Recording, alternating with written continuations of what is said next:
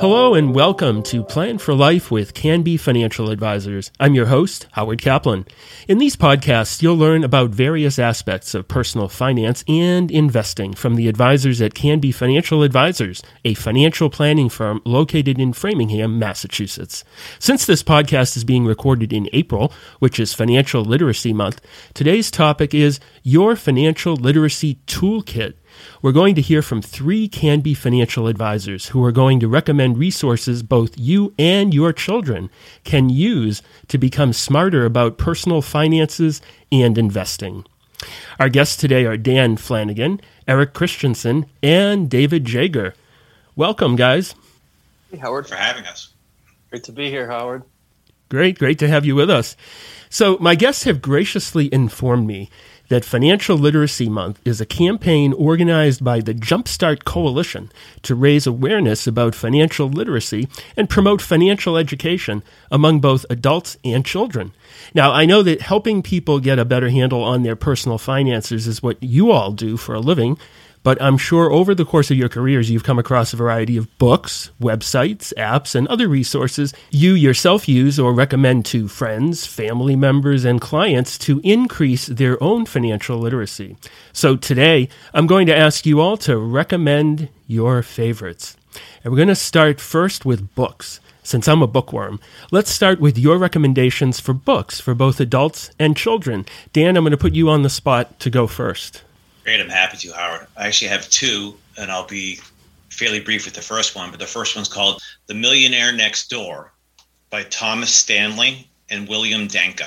In 1999, I was on a cruise with my wife, brand new wife, 9 months into marriage, and I pulled up this book, and I just could not put it down. I could not put the book down, and of course, she didn't want to hear about finances on our cruise, but just the concept of you have this neighbor that lives next door to you, and you don't even realize that they're multimillionaire because they're living in a small home, they're driving a regular car, they're not living a flashy lifestyle. It just blew me away, and it just led me down this path of wanting to be better at my own finances and learning to track my own expenses, and it just was a pretty revolutionary book for me as just a young adult at the time and then a budding advisor in the marketplace. So It sounds it, Dan. The other book I wanted to mention is Smart Not Spoiled by Chad Willardson. And what I like about this book is, one, it's not very long. It's about 150 pages. It's a quick read. It hits like every major topic that you can imagine between income and spending and investments, compounding of interest, debt, good debt, bad debt. Good debt is you taking debt out on something that might appreciate in value, like a home or education. Bad debt being credit card debt, because there's no credit cards, as we all know. It may be convenient, but there's no friction in your spending when you're using a credit card. The studies show that you spend actually 110% more when you're using a credit card versus cash. So it's okay to use it as a convenience, but it's not okay as an ongoing thing. So, there's some stats in here that basically our kids graduate from high school understanding how to dissect a frog, but they don't know how to manage their own money. Or even a more profound statement the person made was, we're more comfortable talking to our kids about sex and drugs than we are about finances. And I thought, gosh, that really resonates with me. And this book really, it gives pointers for all different ages too. If your kids are younger, elementary school or younger, having 3 jars, save, invest, give, is a great way for them to get going. And it just had a lot of age appropriate tips that I really appreciated. And I, at some Buffett quotes, investing is laying out money now to get more in the future. That's pretty basic, right? Warren Buffett, who doesn't love that? And another one about compounding. It talks about, like, if you have a snowball and it's on a hill and it has to roll down, compounding is that snow adding to the snowball to become a snowman. The steepness is time, right? And the snow is your money. So probably a better way to say it, but I thought there was a lot of great pointers, and I honestly got a tremendous amount from it. And Dan, once again, what's the name of that book? Smart Not Spoiled by Chad Willardson. Thank you, Dan. How about you, Eric? The one that I really like is The Psychology of Money, and you probably have heard of The Motley Fool.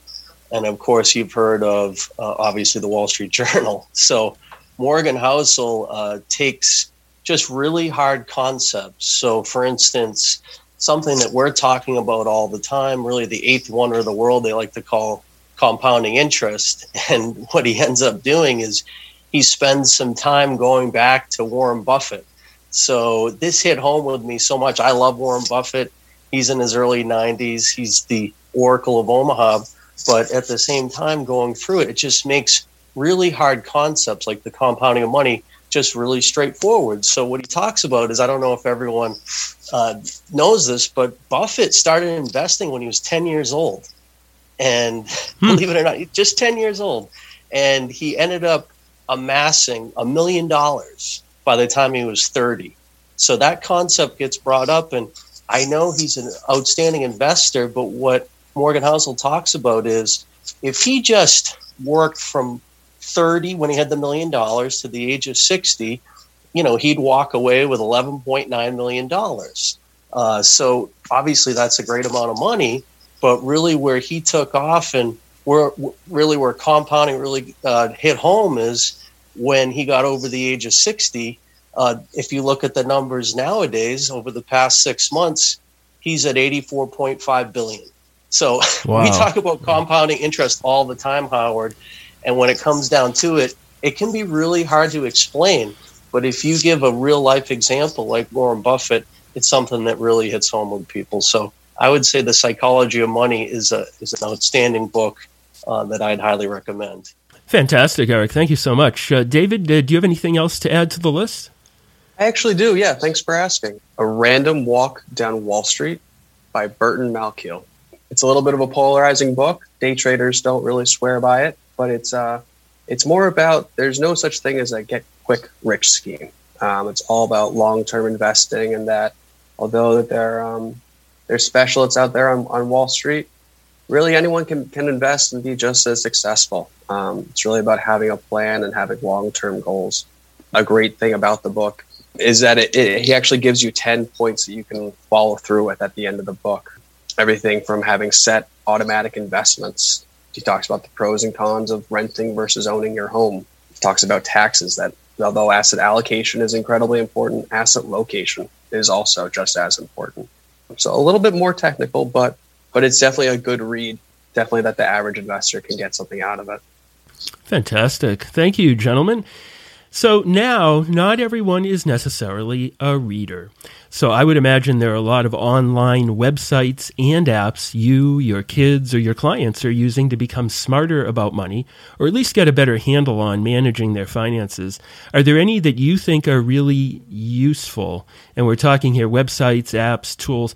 David, as the firm's youngest advisor, I'm going to put you on the spot and ask you first.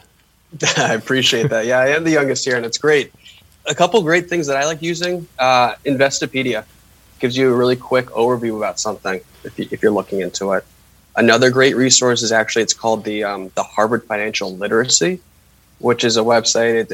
It's brought to you by Harvard University, and there are different sections about basic concepts like investing, taxes, saving, different little modules that people could go into and explore the concept a little bit better, a little bit deeper. If budgeting is something that people are looking into, there's a resource is called Cube Money, spelled Q-U-B-E.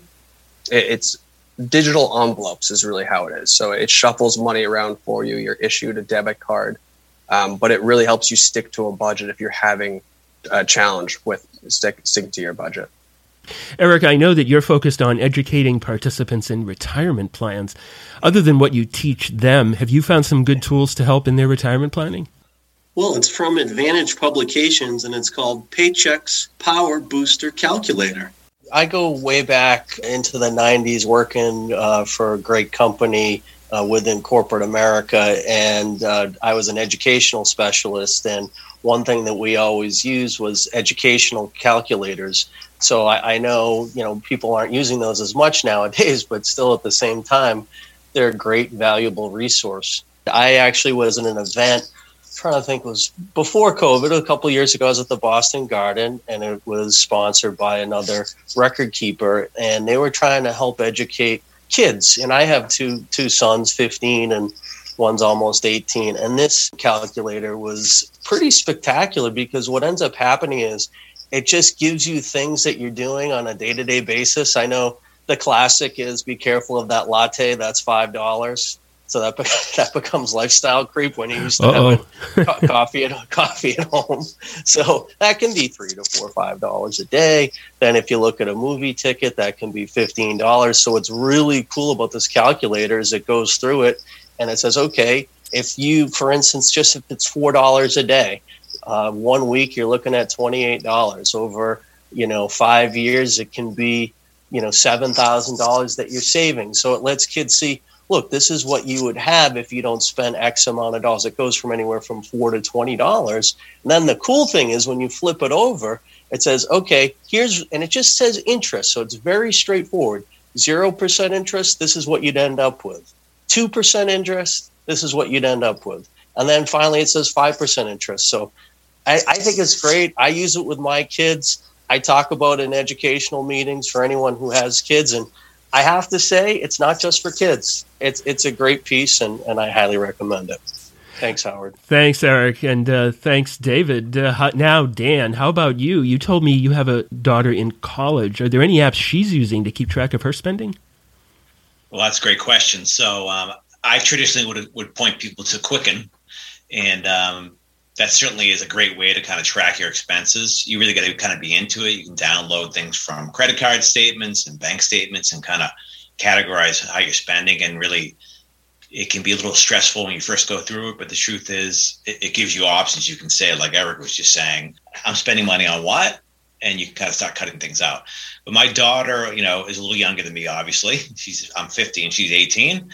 And one app that she started using is MoneyWise, which is a pretty cool newer app. It functions a lot like Mint and a lot of the other ones, where you basically just you link your bank account to it. It tells you all the different transactions, and you pick a category that goes to. But what I like about it, and I was just using it over the weekend, is in real time, the thing comes in, and you can decide right then, okay, well, that was, like Eric said, I brought my younger daughter to the movies. Okay, so that was a movie expense, and it makes you think right away after you've spent it. Was that a good call or was it not? So I really like that new one. And as David was saying, websites and things to look at. Honestly, I think the Wall Street Journal, starting to read the Wall Street Journal was probably one of the most, it helped leapfrog my knowledge about finances when I started to read that. Of course, you have to be a certain age probably to get into it. But the Wall Street Journal is just it's an encyclopedia of what's going on in the world and economically. And it's a great way to start to kind of learn concepts on an ongoing basis, daily basis. So I'd recommend that. Absolutely. I did that myself, actually, for years when I was growing up. It was very, very helpful. You're right, Dan. Thank you, Dan, David, and Eric. And now I want to talk about maybe beyond what you've discussed. Do you have advice or recommendations to help kids and their parents increase their financial literacy? And jump ball, anybody can start. I was just going to say, just talking about the value of money, really. Growing up, I was passionate about lacrosse and golf, neither of which are terribly cheap sports. So whenever I wanted to go out and buy the newest lacrosse shaft or newest lacrosse head, it was really on me to foot the bill. And early on, I was taught to save. My parents opened up a very simple passbook savings account for me at a local bank. That I would deposit money into, either if it was from jobs or maybe a Christmas or birthday, and just seeing that money grow, a little bit with interest. But then also when I went to go buy that lacrosse shaft, I had to go to the bank myself and withdraw the cash, go over to the sporting goods store.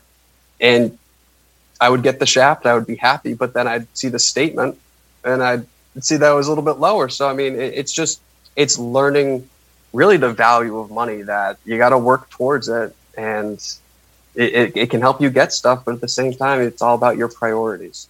You're making perfect sense, David. Eric, last but definitely not least, on additional resources.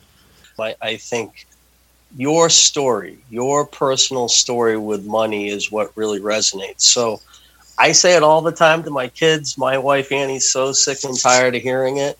But at the same time, when I was 13, I had a paper route. And I was able to go out there when I was 13, whether it was snowing or raining. I had to be available Monday through Saturday. And then from there, that really started teaching me about money because it was a firsthand experience. So as a parent, I know we all have our money stories.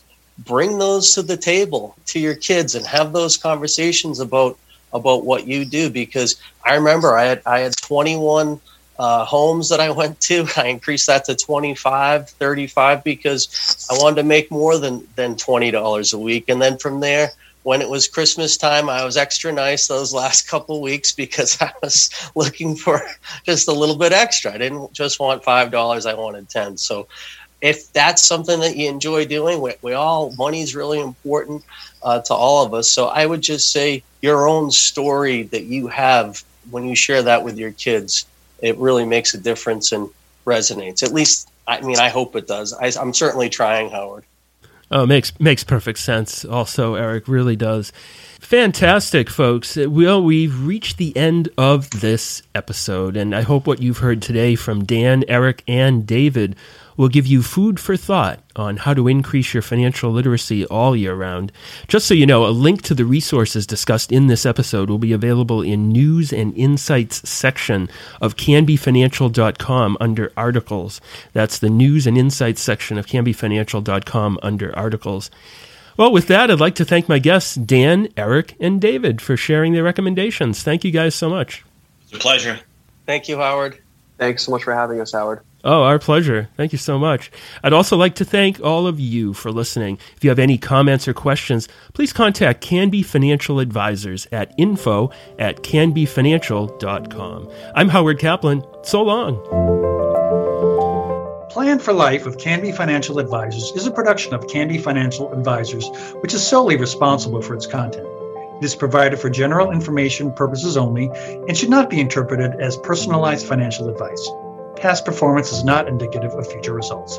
Canby Financial Advisors, 161 Worcester Road, Framingham, Mass. 01701. Visit our website at canbyfinancial.com. Securities and advisory services are offered through Commonwealth Financial Network, a registered investment advisor and member of FINRA and the SIPC.